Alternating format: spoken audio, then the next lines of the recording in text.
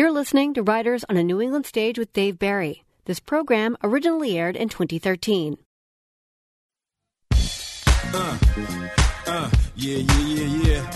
Miami, South Beach, bringing the heat, Can y'all feel that? Can y'all feel that? Welcome to Miami. Bienvenido a Miami. This is Word of Mouth from New Hampshire Public Radio. I'm Virginia Prescott. Today, NHPR and the Music Hall present Writers on a New England Stage with Dave Barry. In addition to having an absurdly appealing sense of humor, Dave Barry has 2 best-selling novels, a Tony Award-winning show on Broadway, a TV series, a few screenplays, and a Pulitzer Prize to his credit. Insane City is his latest work of fiction, a comic suspense novel set in Miami, the wacky and demented city Barry calls home. Dave Barry took to the stage at the Music Hall as the house band Dreadnought played. He talked about his rock and roll ambitions and the insane city that is his muse. Thank you. Dreadnought. Thank you. I'm in a rock band also, not as good as them, which is sort of caused me to get out of writing books for grown-ups for a while. The band I'm in, we just actually disbanded the Rock Bottom Remainders, which was... These people have never heard the band, that's why they're applauding. There are a lot of good authors in the band. Stephen King, Amy Tan, Mitch Albom, Ridley Pearson, Roy Blount Jr., Scott Turow, Greg Iles. And the premise behind the band was that we get a bunch of authors with musical talent together to raise money for charity. The problem turned out to be that none of us had any musical talent. But we played a genre Roy Blount Jr. described as hard-listening music. But we didn't stop for a long time because it was fun. We enjoyed it. Amy Tan had the best line. She said, "I would do this to kill the whales." We never that we know of killed any whales, but that's only because they didn't listen. But anyway, the bass player in the band is Ridley Pearson, terrific thriller writer, and he about 9 years ago, was visiting Miami, staying with me because the band was playing at the Miami Book Fair. He told me he'd been reading Peter Pan to his daughter Paige. Ridley's daughter's names are Paige and Story. And Ridley, he said he was reading Peter Pan to Paige, and she was 6 at the time, and she asked him, how did Peter Pan meet Captain Hook in the first place? And really thought about that when he got to Miami. He said, I had this idea, maybe I could write a prequel to Peter Pan. And I said, that sounds cool, And he said, well, you want to do it with me? And we did, and neither one of us had ever written books for kids before. We ended up writing a book called Peter and the Starcatchers, and it ended up ballooning. We ended up writing a bunch of those and gotten involved in a lot of things because of it. So for a number of years, that's what I was doing. And it was fun. I really liked writing books for kids. I especially liked getting fan mail from them. I want to read to you. This is my favorite ever letter from a fan. Actually, from 2 fans. 2 fifth-grade boys sent me this letter about one of Ridley's and my books. Both of us think your book is one of the awesomest books out there. Just to warn you, 2 authors that our book club has written to have died.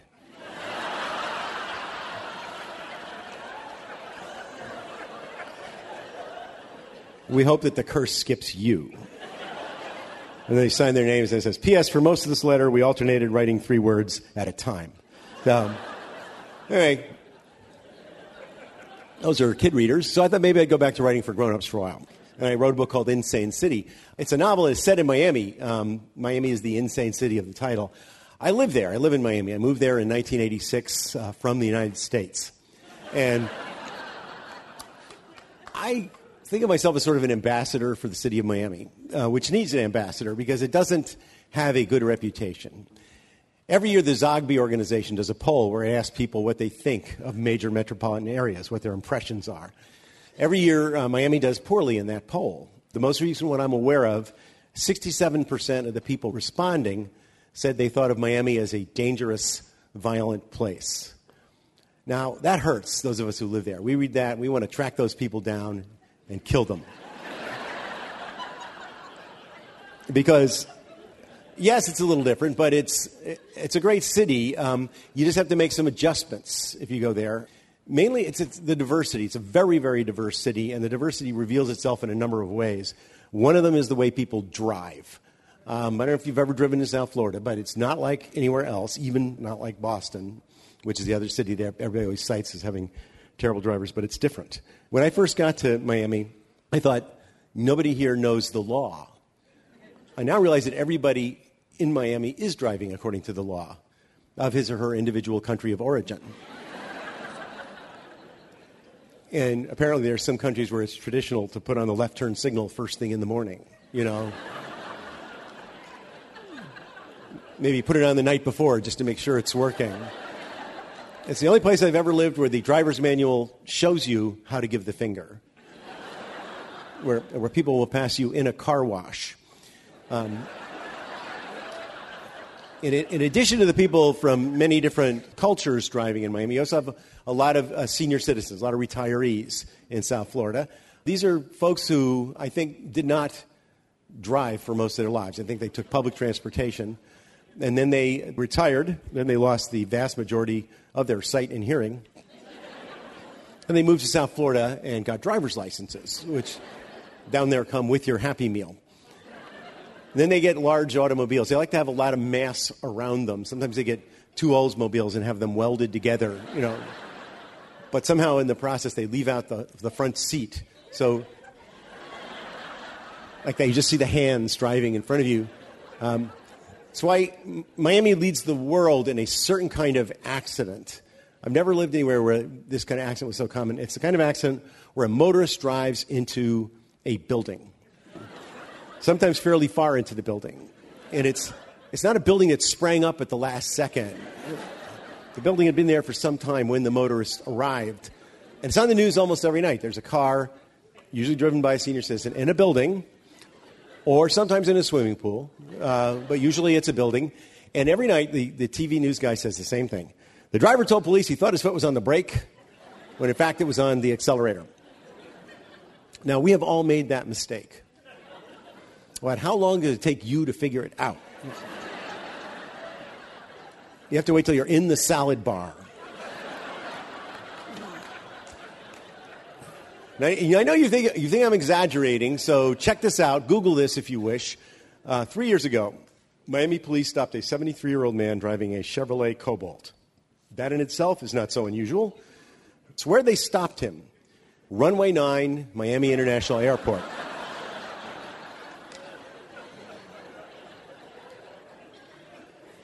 This man, without realizing it, burst through the perimeter gate and was on the runway when they stopped. That shows a striking lack of awareness as a motorist.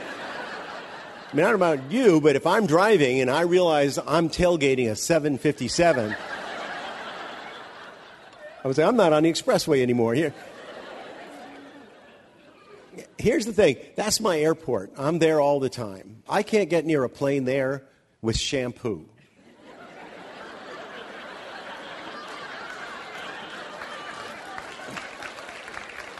This man was out there with the Cobalt, you know. Me, I have to go through the security where you do that just with me. The first time I did that with that thing, it was at Miami International Airport with the new scanner. I take that, assume that kind of weird position, and then they scan your body and send an image of your naked body to a TSA agent in another room. Or Facebook. We don't really know what they're doing with the image, do we? But the first time I did it was at Miami International Airport, and I'm in the line, and I did the pose, and I go through, and then you have a line where there's a guy with an earpiece clearing them one at a time. He cleared everybody in front of me, and then he told me that I had to go wait in this little penned-off area. He did not explain why. So I'm over there, I'm standing there, and several minutes pass, and nobody tells me anything. And meanwhile, my luggage is on the other side of this area, and I have a flight to catch. So finally, I waved the guy down, the guy who sent me there, and said, "Can you tell me what this is about?" And he said, "You have a blurred groin."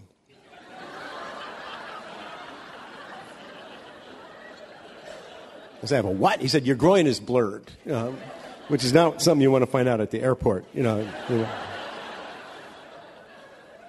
But anyway, I do urge you to come down, visit sometime. It's not bad, Miami. Come down, visit. The one thing, you want to avoid coming during hurricane season, which runs from June through the following June.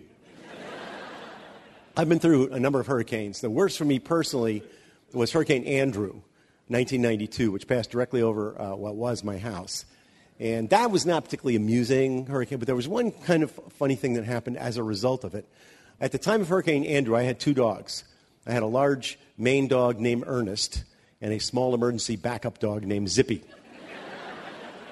Now, you need 2 dogs in case your Maine dog goes down in the hurricane. But anyway, prior to Hurricane Andrew, I let Ernest and Zippy out every morning via a 2-stage procedure.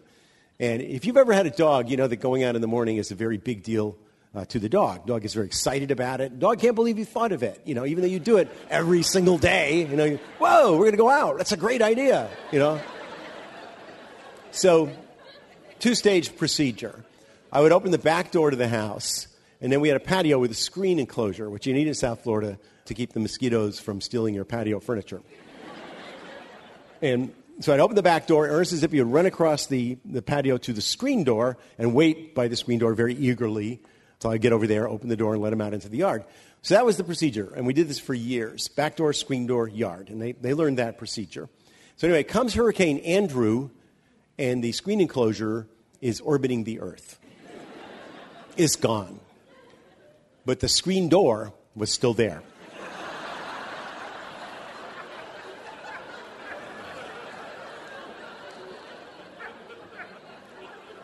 So some of you are dog owners. You know where I'm going with this. Just a door with nothing around it, but yard. It was about a 2-week learning curve. There's time I'd open the back door, and Ernest and Zippy would run to the screen door to wait. Wait eagerly, because that was the procedure. This is why I believe the least realistic television program ever made was Lassie, because here you had this allegedly brilliant collie dog living on this farm with this unbelievably stupid farm family. These people were so stupid they never left the kitchen. Every episode they're looking out the window going, how come all the neighbors have crops? And it was a good thing they didn't go out, because if they did, they got into some life-threatening danger. Especially the little boy, little Jeff, who later became Little Timmy. And they didn't even notice that. That's how stupid these people were.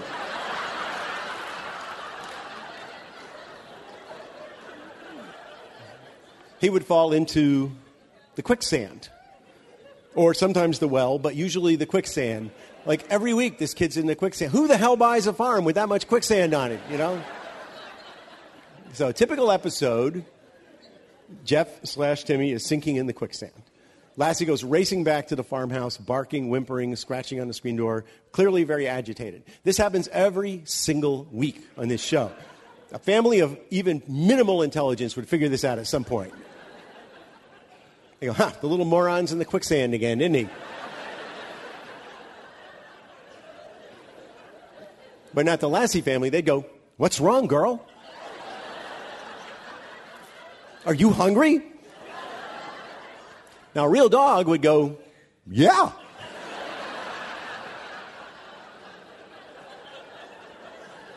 I'm hungry. I'm always hungry, She'd come in, she'd eat, she'd spend the rest of the evening licking herself. She'd forget all about Jeff/Timmy. By the end of that episode, he's bubbles in the quicksand. Tune in next week, they get a new little boy named Billy. But not Lassie. Lassie would make them go rescue him, then they'd go back to the farmhouse, and everybody's happy, and Lassie's in the corner filling out the agricultural subsidy form.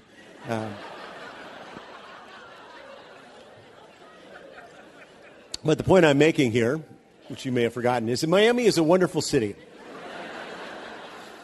We have a new attitude down there, new tourism promotion slogan. Come back to Miami. We weren't shooting at you. But it is an excellent place, Miami, to set a novel, because weird things happen there. Things happen in South Florida that do not happen anywhere else on Earth.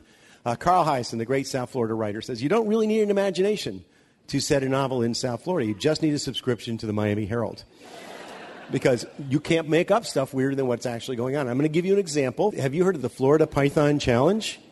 Bear in mind, this is a real thing. We have a problem with Burmese pythons in South Florida. These Burmese pythons are these pythons that really shouldn't be here. They should be in Burma, wherever the hell that is.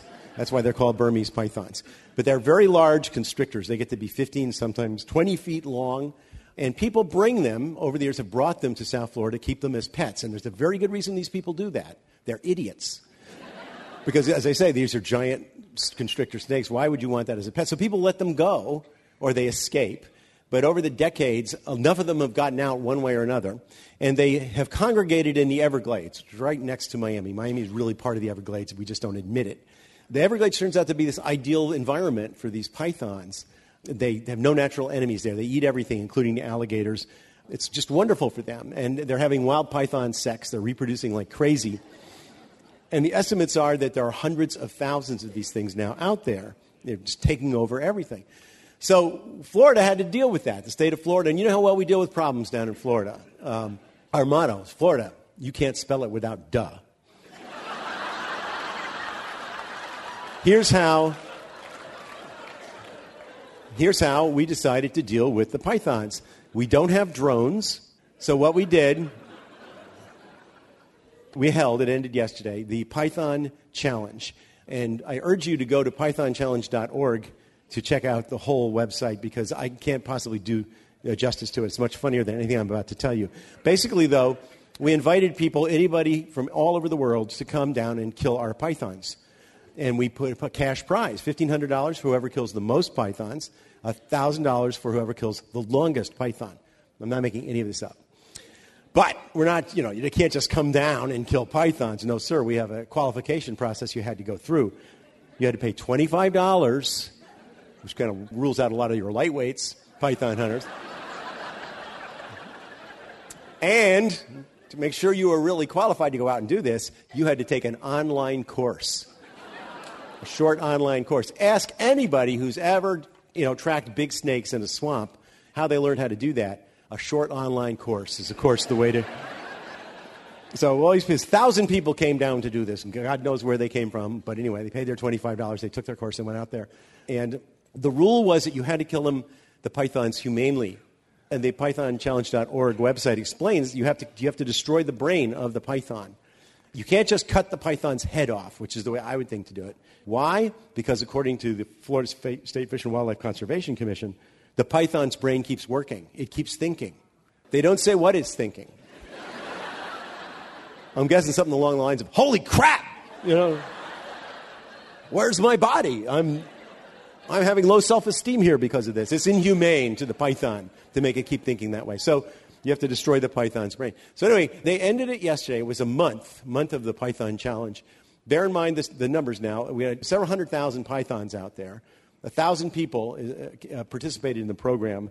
The total number killed, according to the state of Florida, total number of pythons killed, 50. Yes, sirree, that'll put a dent in the prop. 50 pythons dead. Of course, I'm not a biologist, but I'm assuming that in that same month, a couple of mother pythons probably laid some eggs, Probably gave birth to a few hundred new ones. So, in other words, the Python Challenge is a clear victory for the pythons. But my point is, that is if you were to write that into a novel, people would laugh at you. And they say, well, what kind of state would be that stupid? Florida is that kind of state. I'll give you one more example of something that happened in South Florida. You cannot imagine it. I could not imagine anyway, happening anywhere else. This involved a person I know. His name is Kurt Ivey. And when it happened, he was the chief of police of a city called Homestead, south of Miami. And as chief of police, Kurt was asked to speak at a Citizens Crime Watch meeting. So it was a pleasant evening, and they held the meeting outdoors on somebody's patio, and the neighbors gathered. And so Kurt, chief of police, Kurt Ivey, is explaining how the Citizens Crime Watch is going to work.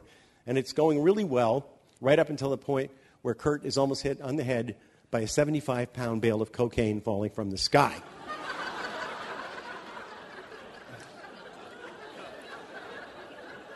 Again, this really happened. A smuggler's plane was coming over from the Bahamas.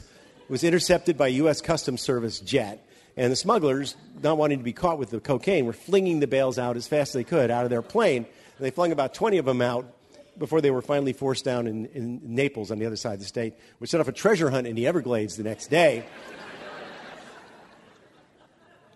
But my point is, if you were to write a book a novel, let's say, and you had a scene in there where the chief of police of a town is speaking to a Citizens Crime Watch meeting, and a bale of cocaine falls out of the sky, the critics would roast you for making up such a ridiculous thing and gilding the lily and all that. It had to be a citizen's crime. But it actually happened in Florida. The only thing that has not happened, and I'm pretty sure it's only a matter of time, is that the pythons will get hold of the cocaine, which would be another story in itself. But anyway, that's sort of the background why I set my book, Insane City, in Miami. It's just a natural place to do it. We're going to take a short break now where I'm going to go off the stage and then turn around and come right back on the stage. I'm not sure why I'm doing this, but I was told that's what I'm going to be supposed to do, and I'm going to do it with Virginia. And then when we're going to continue our conversation, and I'll answer your questions. But anyway, I'll be right back.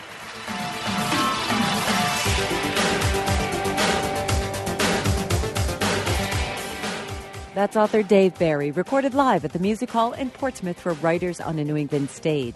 When we return, we'll try to keep the laughs going with a conversation about finding the humor in the news, his latest book, Insane City, and the best way to travel with a dead shark. That's when Writers on a New England Stage returns with Dave Barry, a special broadcast from Word of Mouth.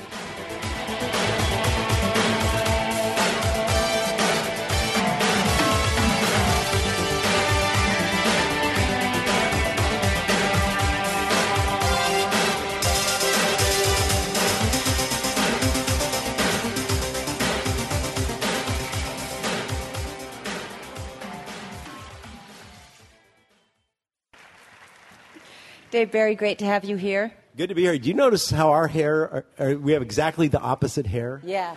We worked on that for a long time. We agreed backstage that if we were to touch our heads together, they would explode. You know, that may be the great surprise of the evening when we touch our heads together. So you all get to see what's happening. Actually, that might lead to one of our first questions here. Are you keeping the agent who booked you on a tour in New England during February? I have a theory about book tours, this is my deep into the third week of a book tour, which is that they figure your book will be worth a lot more if you die. Oh, really? And that's the actual purpose of the book tour. Uh-huh. So maybe that fan letter, who knows? Who knows? I don't know. You mentioned moving to South Florida from the United States. How did you really know when you were home there? When did it feel like home to you? Oh, when I stopped really caring that, a car would drive by and have bullet holes in the side. No, it was a gradual. It was not so much that at some point I said, I'm home. It's when I would go away someplace and I would think, wow, it's cold here, when it would be like 58 degrees. And I thought, I need to get back to, where it's ridiculously hot and humid.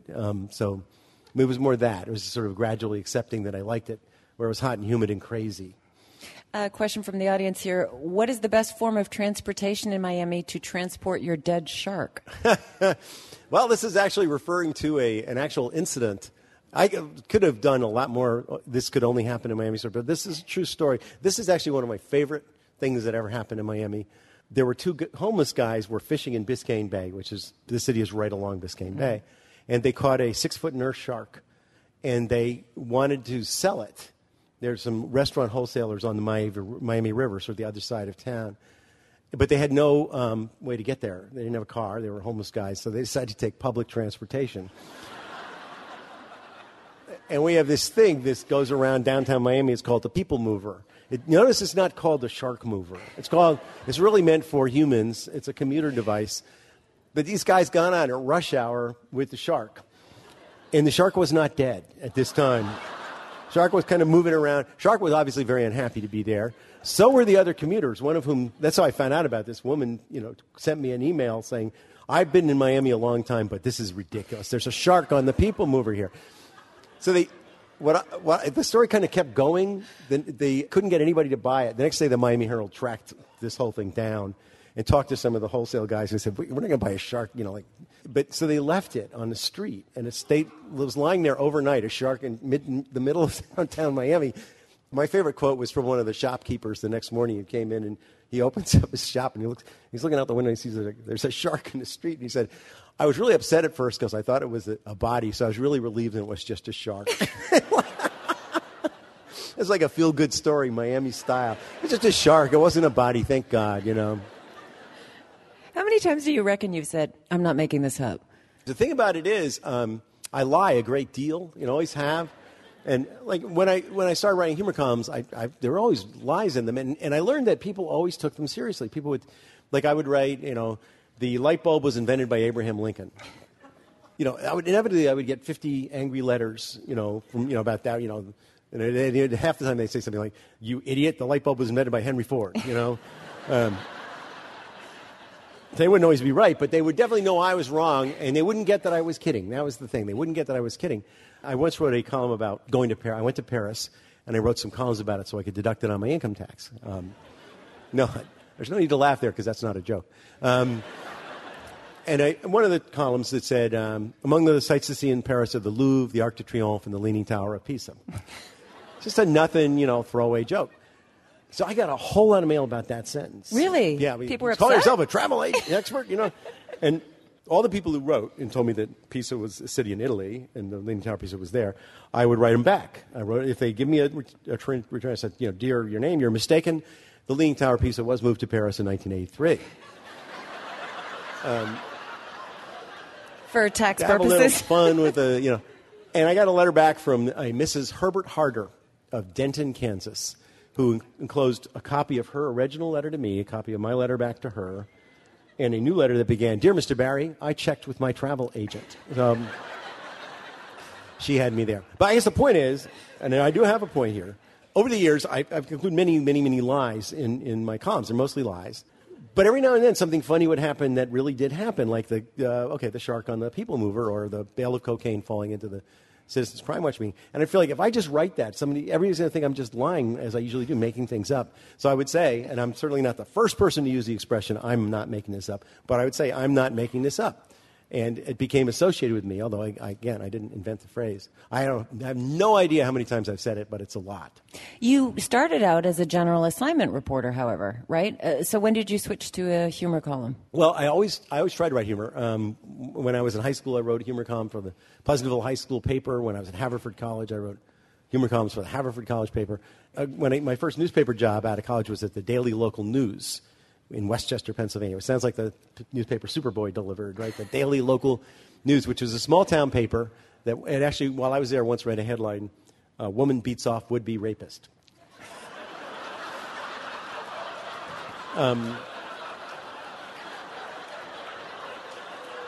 Which I gather, I'm getting won't be on the radio here, but anyway... What you could at the Daily Local News. I'm sorry. That's all right. No, just take your time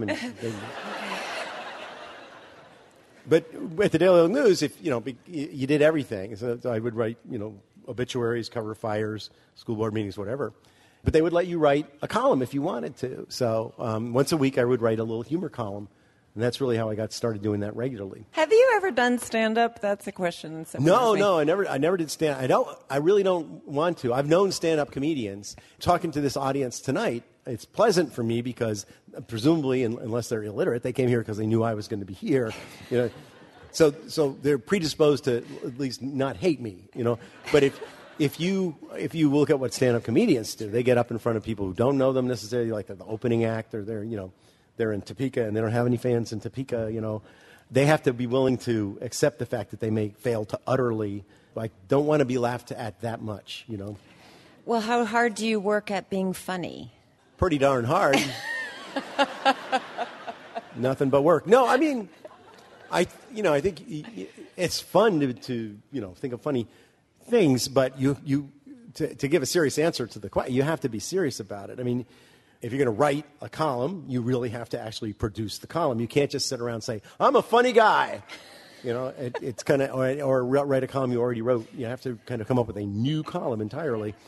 So that takes time and effort. Again, I'm not comparing it to coal mining, which I'm sure is much more difficult. How do we get through the current economic condition with humor? Asks someone from the audience. With just humor? Good luck getting through it with just humor. I would say a combination of humor and money. And if you have to give up one of the two, give up the humor. That's my advice. Okay, so you settled in South Florida. You talked about this kind of diverse mix of people who settle in South Florida, and there's a character in your book. His name is Dan Seckinger. He's manager and founder of what would become Primate Encounter, which figures prominently in the book. And the evolution of Primate Encounter sort of, in some way, illustrates these vicissitudes or the ways that South Floridian entertainment and money-making has changed. Can you tell us a little bit about this place? The basic reason I had to have Primate Encounter was one of the key characters in my novel is an orangutan named Trevor, who ends up playing a critical role and actually becomes sort of a love interest, but I don't want to get too... There's tremendous character development of Trevor. Trevor actually has quite the role. He didn't start out that way, but he kind of fought his way into the book, and it will be played in the movie by Brad Pitt. I understand. Okay. But anyway, Primate Encounter. So I needed a place for him to be, and I invented this place called Primate Encounter. And it was sort of one of these old Florida roadside attractions, which they're kind of dying out. If they either have to change themselves or die. But it started out with this guy, Dan Seckinger. It was actually, I named him after a parent on my daughter's soccer team named Dan Seckinger, and who I don't think will sue, I hope. But he originally started with a roadside thing. It was just, these dangerous snakes. And actually, most of them were dead. He would just find snakes on the road that had been run over and pose them in the crates in such a way that you couldn't see the tire tracks on them. And kept the lane. And when the tourists would ask, he would charge people like $0.25 to get in and look at the dangerous snakes. And when they'd ask why they never moved, he would say they're night feeders. And then he gradually acquires new animals. And this is actually kind of true of South Florida. People take weird pets. The example I gave earlier was the pythons, but also monkeys and tigers and ostriches. People have very strange pets in Miami. I don't know why. I mean, I'm talking in urban Miami. Every now and then an ostrich gets loose or a cougar, big animals. So he ends up collecting them when people get rid of them. And then he of course, has to keep up with the time, so he goes from being, I think it was originally called Serpent Jungle or something like that, and ultimately becomes Primate Encounter. And has, of course, it's green and gluten-free. Much more sustainable. Yeah, sustainable. That's the word I'm looking for. Gluten-free. Yeah, gluten plays a role in this, but I have two guys talking about the whole thing about gluten. I don't know, I can remember, call me an old guy when gluten was okay and we ate it freely.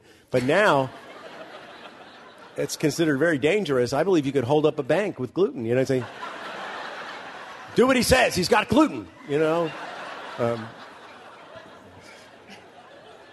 Well, let's talk a little bit about the characters in this book besides Trevor, the orangutan. Tina, she's very successful. She's a human rights lawyer. She's beautiful. She could have her pick of whatever bachelor she wanted, but she picks Seth, who is a tweet whore, by the way. He tweets for a living. Or as we like to call them when we send me an angry email, social media professional. Oh, right. I got in some trouble with the social media professional community for calling him a tweet whore. Yeah. What does he tweet about? He tweets about a variety of products, including forklifts, energy bars, and douche. So what is Tina... You just wanted me to say douche, didn't you? You did, We can get away with those things sometimes. So what does Tina see in him? Well, Tina is, as you say, she's very successful, kind of type A, rich, beautiful, successful, cause-oriented Washington attorney. But she wants to run her life, and she wants the guy in her life to be second to her. So she picks this guy, Seth, who's a nice enough guy. He's not very successful, very get-along, go-along kind of guy. Good-looking guy. He'll be genetically perfect for her. He's perfectly willing to accept his role as sort of subordinate in the marriage. Her parents are not happy with him, and her friends are not. But she decides he's the guy for her. And she has planned the perfect wedding. And I based this part of the book. The book centers around a wedding that's supposed to take place at the Ritz-Carlton in Key Biscayne in Miami. And I kind of loosely based it on the experience I had 3 years ago when my son got married. And he married a lovely woman. I love her. She's great. Laura, if you're listening, you know that's true. But have you ever seen what happens to a young woman leading up to the wedding? The bridezilla, I think, is the evolution that they go. Or devolution, I don't know. Completely lose their minds. The wedding industrial complex gets hold of them and they read these huge bridal magazines and They have wedding consultants and cake people and caterers. They become obsessed with all the details of planning the wedding, which has to be perfect. That's the stress. It's got to be, the day has to be perfect. And you have the videographer has to do this, and this, or your day will not be perfect. So she becomes more and more concerned about all the details, and the videographer and the caterer and so on. The groom becomes a minor appendage in this.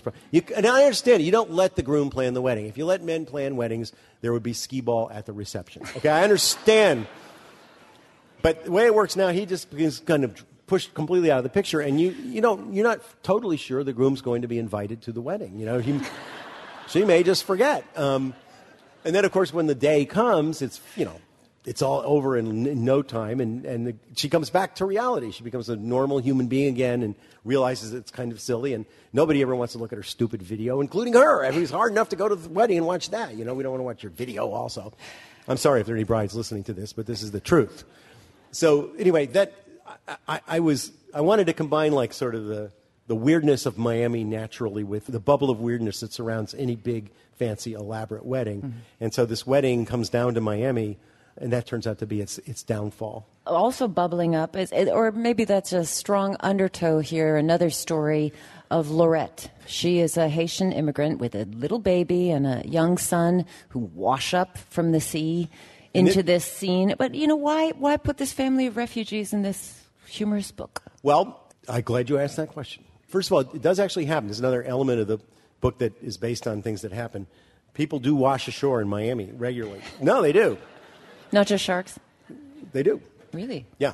People, boats, rafts, and sometimes swimmers appear on the shores of Miami regularly. Really? Yeah, especially right around Key Biscayne where this wedding is set to take place. So what I have happen in the book is Seth, after a horrendously messed up first night there, is lying on the beach wasted, and he ends up rescuing this woman. It's just before dawn, and her 2 children from the surf. He saves her life. And so suddenly he is now responsible for this Haitian woman and 2 kids. The law is such, in Miami, if you're Cuban and you come ashore, you can stay because the law says you're fleeing political oppression. If you're Haitian, you can't stay. You have to go back because it's economic hardship and they're not allowed to stay. So both groups come to Miami. One group is allowed to stay and one group either has to hide out or get sent back. And she's that group, the Haitian group. So Seth doesn't know any of this. He doesn't care about causes. But he just now suddenly finds himself responsible for this woman whose life he has saved and her kids. He would like to just get rid of her and go on with the wedding, be the groom. But he feels responsible for her. She's trying to find her sister who's in the city, and he ends up taking her into his suite to care for her while while her friend tries to find her sister. Meanwhile, Tina, who would care about causes. She's a human rights lawyer, after all. She cares about the undocumented. She deeply cares, except she just wants them to go away because it's wrecking her perfect wedding. So that becomes the tension. They have Seth, the slacker, suddenly being the guy who has to do the right thing, and Tina, the the rights activist, suddenly wanting to just make them go away. And that's kind of the heart of the plot. And you ask why, and it's because I wanted there to be something that happened to Seth during this weekend. I wanted him to be the guy who you focus on and go through the transformation when he realizes he can no longer just be a bystander as he's been his whole life. He has to actually take responsibility for the first time and do something. Mm-hmm. That's the dynamic of the plot. Now, it's wacky funny all around that, I should say. But that part is pretty darn serious. In fact, when I was writing the book and people say, what's it about? I would end up talking about Haitians. They go, that's not funny. So I want to stress how funny it is. Ha, ha, ha. It's hilarious. Well, there are all these characters surrounding this. There's the 4th place finisher in the Miss Amateur Hot Body contest? That's right. Who ends up, like Trevor, kind of taking a dominant role after a while. Mm-hmm. Trevor falls in love with her, actually. Yeah. But she's not really that interested in her. He kind of just likes females. He's been in a cage for a long time. And then you also have a kind-hearted stripper. LaDawn. Mr. Moneybags, Wendell Corliss, who ends up just buying things for the ridiculousness of it all. Well, I have a billionaire. He's the friend of the father of the groom who's been invited to the wedding because the father of the groom wants to impress him. Well, he's in the group of 11. The group of 11. And he wants to be in... the group of 6. The billionaires it's much more exclusive. They want to keep getting in smaller groups, more exclusive groups that exclude the other billionaires. So Wendell Corliss, actually one of my favorite characters because he ends up, through a sequence of events that absolutely could happen, the rehearsal dinner has as its dessert a batch of brownies that were brought by Seth's mom and dad that they carry everywhere they go, that they get from her sister out in California. These are special brownies that they take for medicinal reasons, and they become very, very fond of. And they accidentally get served at the rehearsal dinner, so everyone eats them. Nobody knows this. Wendell Corliss, the billionaire, has never had any form of medicinal marijuana in his life, any kind of marijuana. And he ends up on the beach with this kid, Marty, who's the best man, who's a complete slacker loser. The two of them have this long, complicated conversation, the kind you have under the influence of marijuana. And they get hungry, and they get the munchies, and they end up buying a pizza restaurant. Because that's what happens when you're a billionaire. You have... Because they don't deliver, so they just, okay, we'll buy the restaurant if we have to. Well, is that the message, that if you do, eat pot brownies, it raises a lot of barriers? Or it's just good to be a billionaire. Yeah. I think it's one of the other messages. But we can see who has power in this book, right? Lorette, no power. No she power. She could get bounced back to Haiti in a minute. Yep. Wesley, African-American man, when he's threatened to get thrown out of the hotel, he has no recourse if they call the police. But then you have Megan, the sister of the bride, very wealthy, steals a police car, leads a police chase. She knows she'll get out of it. I mean, is it class? Is it race? Is it money? What's the story here? Well, everybody gets out of it. I mean, the thing about the book is there is actually no real pure villain in the book. There's some people you don't like, at least I don't like, and there's some people who behave kind of badly, but there's nobody out to just be evil. Everybody's just sort of got different agendas all the way through. So in the end, when I was, and you get to decide, you're God if you're the author, what's going to happen to all these people? I really didn't want anybody to suffer too much because I didn't think anybody had really been that bad, that awful. But this is speaking to sort of Miami's collision of cultures, and why does it work there, or does it? It does and it doesn't. That's why I think Miami is so weird. Most cities, sooner or later, people say, this is where I live, and they sort of start to adopt whatever the culture is and accept whatever the hierarchy is. That never, ever happens in Miami. It keeps it changes way too fast. So, I mean, just the way our political system works. I proposed for years that what we should do after each election is, in a single ceremony, we swear them in and indict them. Just to speed things along. But the turnover is very rapid there. There's no real society. People just show up, and all of a sudden they're famous, and then they're gone, and and nobody ever kind of just blends in with anybody else. Everybody just continues doing whatever he or she was doing when he got there. People come down there. They were Jets fans when they got there. They stay Jets fans. They don't become Dolphin fans. Nobody ever changes, and nobody's there for a serious reason. People come there to escape, to party, to retire, but nobody's there to build a community. It just doesn't happen in Miami. So I don't remember what the question is, but that's my answer. Does it work there? That does it. But, Florida, South Florida, Miami especially, has been your comic foil, I guess, for a long time. Does anyone ever take offense? Does anyone ever? No, that's the beauty. That's exactly what I was just saying. If you were in Des Moines, and I don't mean to rip Des Moines, but if you make fun of Des Moines, some people will go, yeah, Des Moines. But a lot of people go, what do you mean? It's a great city, Des Moines. We have a ballet. As soon as people bring out the ballet, they're getting a little defensive. Or we have a museum, But in Miami, nobody ever does that. Everybody goes, yeah, man, it's really crazy here, isn't it? The mayor says that. Nobody. The thing is, when I got there were just kind of a last vestige of trying to make it sound like a normal place was still going on, the Chamber of Commerce. And they were all upset about the drugs and crime image that the city had.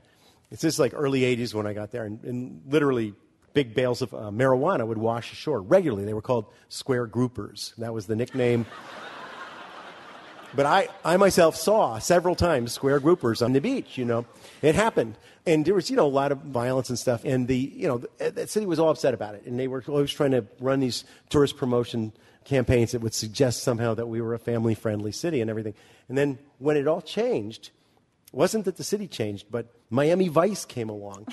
And here's a TV show, the whole point of which is this city is completely full of drugs and crime. Isn't that cool? Look how cool these guys are driving around in the, in their pastel, cop uniforms and driving these sports cars. So it became cool, and Miami sort of said, "Oh, we're never going to be Orlando. We're not really, a family-friendly destination. We're different. We're exotic. We're exciting." And that's kind of what Miami sees itself as now. It's a town where there's lots of clubs and parties, and athletes and movie stars like to live there, and people show up just to party and stay for a couple of weeks, get wasted. I mean, it's that kind of city, and nobody minds that so much anymore. I think they sort of accept that's what it is. I wonder how, you used to write a column for many, many years. You stopped, 2005, is it? Yeah, I stopped writing weekly. I still write sometimes, he said defensively, but...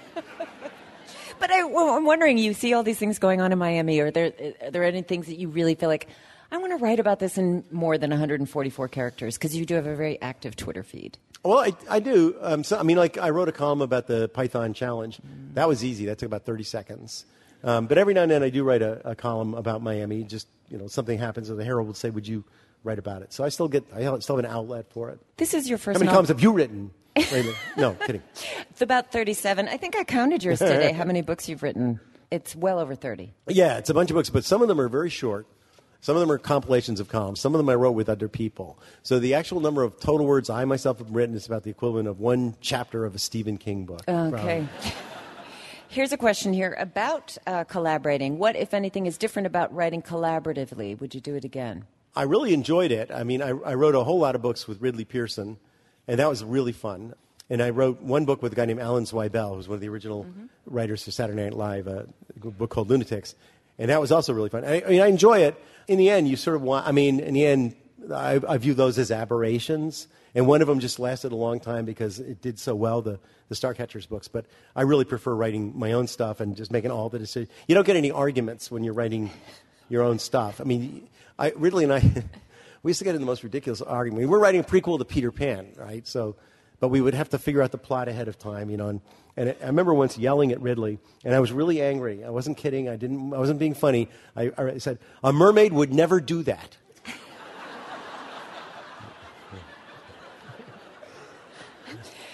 Then maybe this question follows perfectly. Can you recommend a good forensic plumber?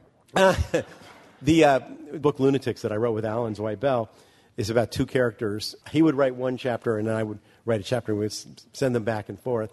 And the two characters hate each other. My character was a guy named Jeffrey Peckerman, and his job was he was a forensic plumber. And when I wrote that into it, I wanted to think of the stupidest profession I could think of. And he's very proud. And it turns out there are, in fact, forensic plumbers. Like if somebody dies and they claim it, he committed suicide by flushing his face into a toilet, or something. Then the forensic plumber is called to say whether that could or could not happen with that particular model of commode, testify in court. I was reading in the past couple of days in the New York Times and in the Boston Globe interviews with you, and they all ask you about what kind of books you read or what kind of books you I hate those questions. You know what is that? I mean, when did you become a man of letters? I never was, but thank you for pointing the that insult, out. I think. No, but you know what? I can never remember. The simplest question is, so who do you find funny? And I kind of always blank on that. And there's a lot of people I find funny, but I can never think of their names at that moment. So, but I really hate that, which books are you reading? Because you always think I should say something impressive. Marcel Proust. Yeah, always Proust. But usually it's some horrible airport book I'm reading, Okay. When the dead rise, what deceased authors would you invite to jam with the rock bottom remainders? Geez, did Jimi Hendrix write any books? Does it have to be an author? Because we already suck. The authors all suck. Well, he wrote songs. Okay, then I would invite Jimi Hendrix to be the... Okay, and I don't know that you couldn't dig him up right now and he still wouldn't be a pretty good guitar player. He was that good. I think Proust is spinning a lathe in his grave right now. Proust would be like our bass player, yeah. Well, you did. You kind of did TV for a while. There was for 4 years on Dave's World was on CBS. I was not in Dave's World. I know you weren't in it, but did you ever lobby for the role of Dave Barry? No. I did have creative control over what I did with the check they sent me for running it, but no. Harry Anderson played me. Who was a better Dave Barry? Harry. He was Anderson? much better than I would have been. Acting is hard. I was on it one episode. They asked me to come out the first year. Come out and have a cameo role. It was harder than I thought because I had basically 2 or 3 lines, but the first line was, I need an air conditioner. It was actually based on a column I really did write about trying to buy an air conditioner during a heat wave. Mm-hmm. And I remember I'm flying out on a plane to L.A. from Miami, practicing my line. I need an air conditioner. I need an air conditioner. I need an air conditioner. And I get there, and I meet everybody, and everybody's very nice. But I'm doing a scene with Harry Anderson, and they have this huge sound stage. And what you can't see when you're watching the show is that there are like 100 people just out of the sight of the camera, light people, sound people, guys who just stand around with wires, and, all these Hollywood people, and the director and the assistant director, and there's just many, many people watching you do this scene. And they have put tape on the floor. That was the part I didn't realize. You have to stand in a certain place for every line so that they get all the light and the sound and everything right. And the actors did this without even thinking. They know where they stand, they remember their lines. But me, I was obsessed with, because they kept saying, you have to be here when you say this, and you have to be here when you, because my tape was yellow, and Harry Anderson's tape was green. So for like the first 37 takes, I walked over like with my head like pointing straight down at the floor, like a person just learning, look at my feet, they're going one by another, one after another. And then I would straighten up and go, I need an air conditioner, So I'm a horrible, horrible actor. They never asked me to come back to the show. Well, you have, you've still had a lot of other great distinctions. Right. Your band, the Urban Professionals, your other band, played at the Tupperware headquarters. I did write Orlando, the Tupperware Blues. The Tupperware song. The only blues song ever written about Tupperware. Well, a sewage pumping station in Grand I do have Forks, a sewage North lifting Dakota station was named after for me you. in Grand Forks. And then, the Pulitzer Prize. What was the greater honor? Well, I would say the sewage lifting station, because they've given a lot of Pulitzer Prizes away over the years. But not everybody has a sewage lifting station in Grand Forks, North Dakota. The question is, and I still haven't got an answer, is why do they lift the sewage? I don't really want to imagine. I would leave it down there, and I told them that. But they're bored. They're bored up there in North Dakota, so they lift it. Okay, we are taping this on the night of the State of the Union, so it's the land of Dave Barry. What's the State of the Union?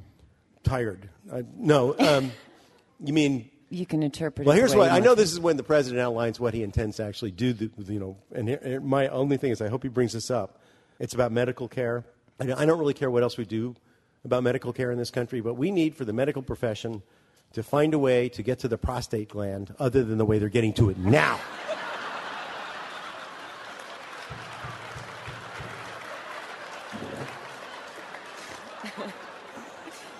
People say, what do you want? I say, what men want. We want a procedure where the doctor stands about 80 yards away and goes, looks good from here, Dave.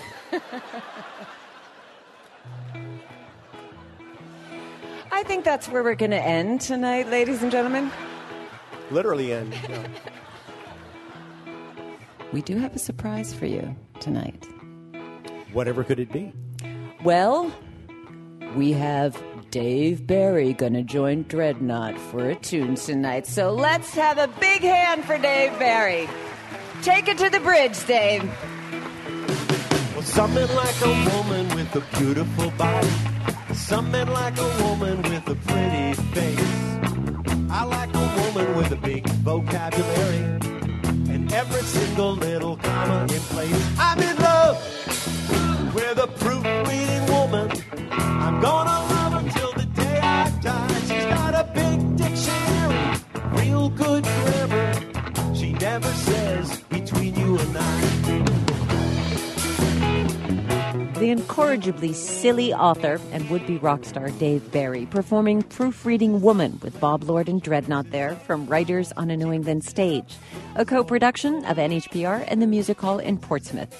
And by the way, Dave Barry and I did put our mismatched heads together after the show, and nothing happened. Not a decent hairstyle between us. Executive producer and live stage presentation director for Writers on a New England Stage is Patricia Lynch. Associate producer and communication director is Margaret Talcott. New Hampshire Public Radio's president is Betsy Gardella. The live show digital producer is Sarah Plord. Live sound and recording engineer is Mike Marchand. Musical director and band for the live show is Bob Lord and Dreadnought. This program was produced for broadcast by Rebecca Lavoie. To hear other authors from this series, visit nhpr.org and click on the Writers on a New England Stage link to download a podcast or share some of these programs with friends. I'm Virginia Prescott, and from all of us here at NHPR and the Music Hall, thank you for listening to this special broadcast of Word of Mouth from NHPR. I'm in love with a proofreading woman. I'm gonna love her till the day I die. She's got a big dictionary, real good grammar. She never says one more time. I'm in love with a proofreading woman. I'm gonna love her till the day I die. She's got a big dictionary, real good grammar. She never says between you and I, no, no. She never says between you and I, no, no. She never says between you and I.